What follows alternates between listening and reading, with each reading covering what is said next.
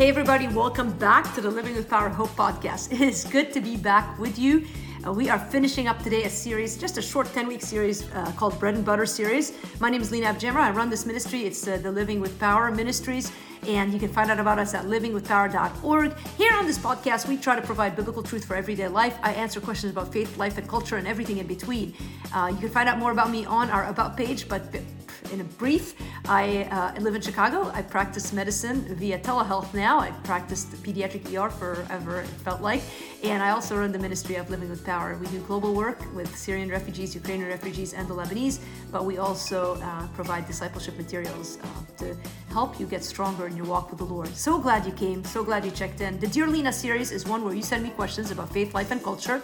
In this 10-week series, we had a common theme, bread and butter Christianity, basically. Basic things about the Christian faith that we've covered. You can go back and listen to past episodes. If you like what you hear, subscribe, leave a review, and come back. Share this with your friends. Hey, we like all these things. Today, we're going to address our last Dear Lena question. I hope you're ready for it. Here we go. Dear Lena, I'm struggling with the aging process both physically and emotionally. What are some biblical ways to handle aging in a godly manner? And who of us is not aging? Every one of us. Even my 8-year-old nephew's aging. Aging happens when we wake up the next day and we're not dead yet. And so some of us are more experiencing it more vividly. I turned 50 in April. I talked about it a lot and publicly. I'm not ashamed of it. In fact, I feel quite good for my age, but the fact is I'm aging and I start to see the wrinkles on my face, and it's a fact. And so how do we deal with all this? By the way, the Bible has so much to say about aging and the reminder that our life is fleeting. And so we'll get to some of those verses in a minute. Let me give you sort of 3 big ideas. I usually always address these questions with 3 bullet points where I can tease out some of those concepts biblically. Number 1, aging is a lot easier if you keep in mind the big picture. All right? The fact is very few people have not struggled with aging. You might age gracefully, but there's a point where you'll struggle with it. But it will be easier if you keep in mind the big picture. You say, what is the big picture? Well, James 4:14, yet you do not know what tomorrow will bring.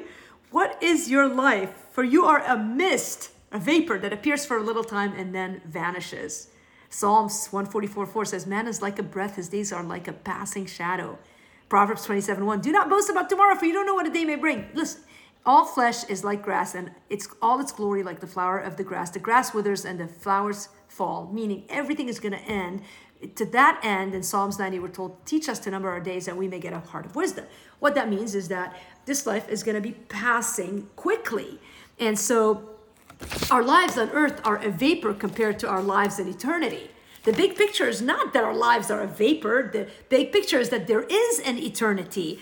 John 3:16, for God so loved the world that he gives his only begotten son, that whoever believes in him should not perish but have eternal life. Throughout the scriptures, and particularly in the New Testament, is this reminder that we're not here for just now. In fact, let me just go ahead and read these verses now, and I'll refer to them in a minute. So we do not lose heart, from 2 Corinthians chapter 4, verses 16 to 18. Though our outer self is wasting away, our inner self is being renewed day by day. For this light momentary affliction is preparing for us an eternal weight of glory beyond all comparison, as we look not to the things that are seen, but to the things that are unseen. For the things that are seen are transient, but the things that are unseen are eternal. That reminded me of, by the way, Romans chapter 8. Before we get to sort of the fighting song of like all things work together for good, nothing can separate us from the love of God. Before you get to that, there's a section of scripture between verses Romans 8:18 through 26 that is so powerful, where Paul says, for I consider that the sufferings of this present time are not worth comparing to the glory that is to be revealed. For the creation waits with eager longing for the revelation of the sons of God. For the creation was subjected to futility, not willingly, but because of him who subjected it, in hope that the creation itself will be set free from its bondage to corruption and obtain the freedom of the glory of children of God. For we know that the whole creation has been groaning together in the pains of childbirth until now. And not only the creation, but we ourselves, who have the first fruits of the Spirit, groan inwardly as we wait eagerly for adoption as sons, the redemption of our bodies. For in this hope we were saved. Now hope that is seen is not hope, for we hope for what he sees. But if we hope for what we do not see, we wait for it in patience. And so what that is saying is basically that there's more to come. I could have summed it all up with this, there's more to come, but it's much better said in, obviously, in the Word of God. God's told us, and there's, by the way, many other scriptures that talk about what's to happen, spend time in Revelation, but our lives here on earth are a vapor. It's like a spit in the ocean. compared to our lives in eternity. So aging is easier when you think about that. Our lives on earth is a mere preparation to our lives in eternity. They're not separate events. This is the prequel. Have you ever watched a movie and you're like, what happens before? We're living the prequel.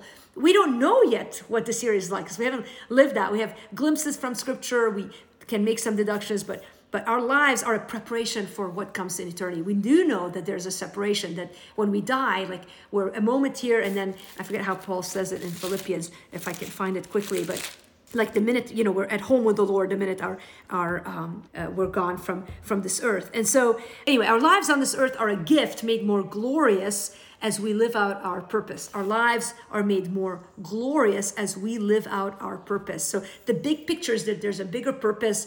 We're told in Romans that God has called us and justified us and glorified us and on and on. And so we know that he's created us for works which he has prepared for us ahead of time. There's a lot of things we know. So though we are living in what is a vapor compared to eternity, we're told very clearly, redeem the time because the days are evil. We're to make the most of this time. So now, all of a sudden, aging becomes secondary to purpose, right? You can live out your purpose. And by the way, I think about people like George Mueller, who didn't start his speaking career until he turned 70. Who is it? I think even modern day. Tim Keller didn't write his first book till his late 50s. Anne Graham Lotz didn't write it till well into her 50s. You start seeing people, like sometimes we think, oh, I'm 50, I'm over the hill. There are many examples of people who started their Christian influence, let's say, not their Christian walk, but their Christian influence. By the way, some who started their Christian walk at 70 and 80 and 90, but the broad influence, that scope of influence that we see, like an example of Mueller, that didn't even start at age 70. He had years under his belt of seeing God's faithfulness, but then he traveled and spoke to hundreds of thousands of people after age 70. So it's not too late. However old you are, I think about Kay Arthur, who I heard her speak a few years ago when she was in her early 80s and just spoke one of the best messages. Jill Briscoe. Aging is just a number. These are women who have lived a long, and there are many men, by the way, who've lived a long and healthy life and continue to glorify God in their later years in life because they're so focused on their purpose and they understand that this is just a prelude, a prequel to what's to come. So aging is a lot easier if you keep in mind the big picture. Now, by the way, you might be thinking, I don't have the energy of a Kay Arthur. I don't have the health. Maybe you're bound in the house and maybe you are now very debilitated because of illness. That is not an accident.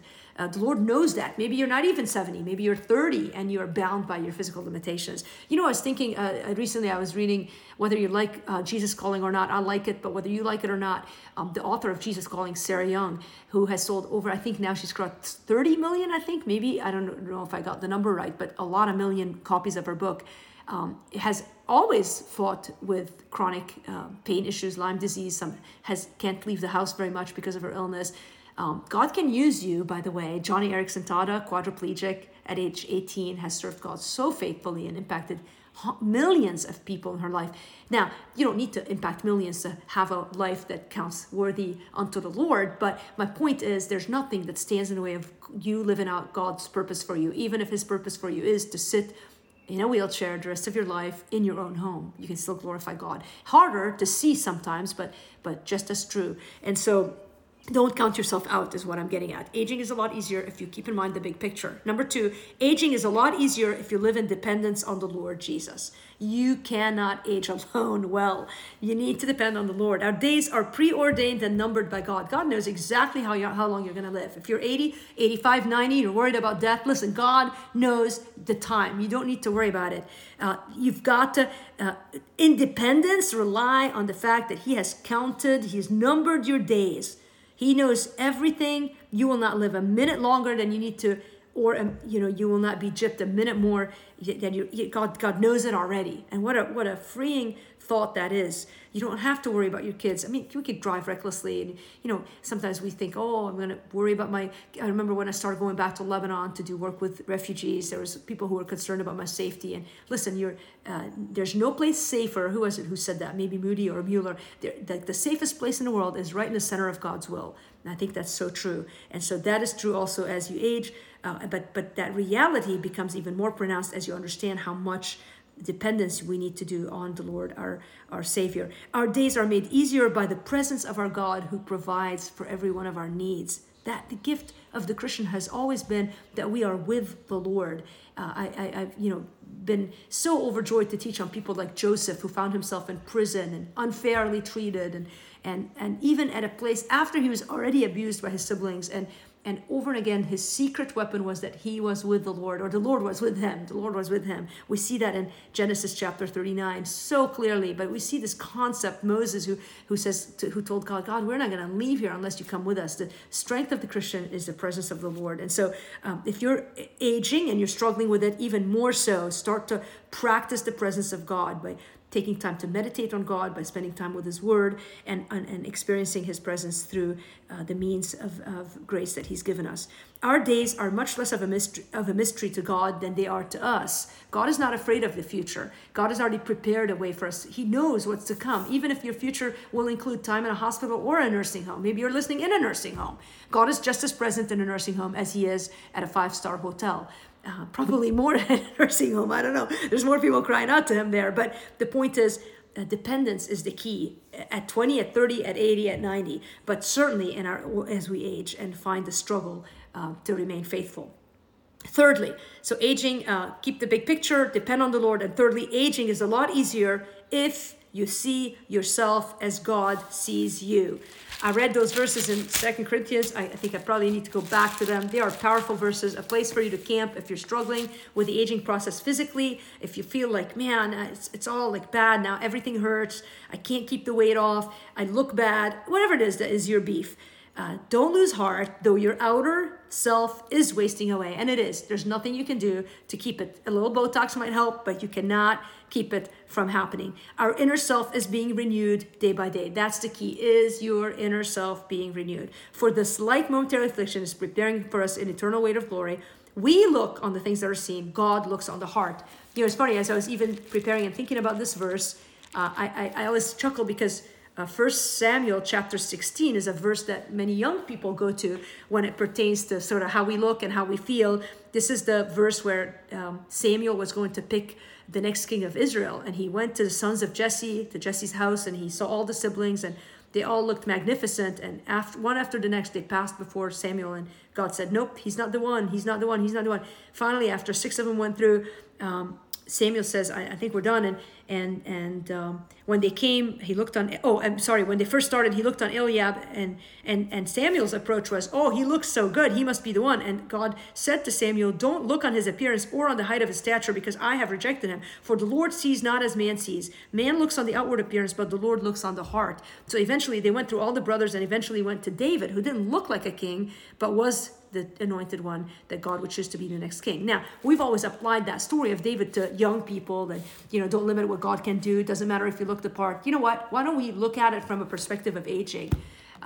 Man sees differently than God sees. That's what 2 Corinthians is saying. Same principle. The Lord looks at your heart, not at your outward appearance. Someday, whatever a body we're going to be given eventually is going to be perfect. I don't know what that means. It really, honestly, like I was thinking about that in church the other day. The pastor was talking about heaven, and I thought, nobody will have a weight problem in heaven. Like, everybody's going to have perfection. Like, almost feels so boring, right? But the fact of the matter is, it almost felt like we're going to all be so clonic, like clones, but we don't get it. We don't understand heaven. I don't know how it's going to work. I do think we'll be more than a spirit eventually, but I don't know. Just what do you do if you're not worried about what you're going to eat? But the point is, God looks at our heart. And so if the outside is fading away, that doesn't mean you don't take care of what you can. Exercise, get stronger. My mom is 81. She still goes to see a trainer and exercises twice a week. She can lift 12 pounds in each arm. I'm so impressed with her. God's given her the ability to continue. And she would not say she's the strongest person. Don't get me wrong. She has her own ailments. But that's good. But what matters more is what she does sitting at her kitchen table from the moment that the sun comes up till the moment that the sun goes down. She's with the Lord. She's working on her inner self, and she's seeing God give her the peace that she needs in her aging process. And so I long to be like that as I age. And even now I'm in mid-age and I'm feeling the stress. I think the stress in mid-age is starting to get physical, but really more than that, it's this search for significance. It's the sense half my life is gone, more than half my life is gone. Is what I'm doing mattering in the big picture? So those questions of the big picture, dependence on God, and seeing what matters to God, not what we accomplish, but what we are inside. Not the degrees we get and the money we make and the houses we buy, but how we are changing on the inside. How's your inside doing? And so if you're aging and you need encouragement, or if you have friends who are aging, share this podcast with them, listen to it again, and above all, spend time in the Word, get into a Bible reading plan, join a Bible study, do the things that will strengthen your inner soul. And that's why we're here. So if you want to find out more about this ministry and find out all the resources you get for free that will help you do that, check out livingwithpower.org or download our app. It's the Living with Power app. Hey, we'll be starting a new series next week. In the meantime, we love you. Glad you're here. Join us on Thursday nights. I'm teaching live on our Facebook community page. You can reach it by going to livingwithpower.org. Look at the top of the page. There's a little blue thing that says join our community. I will be teaching tonight, so I hope to see you there. And we're going through the book of Hebrews, and can't wait to be with you again. Hey, have a great week, and I'll see you again next week.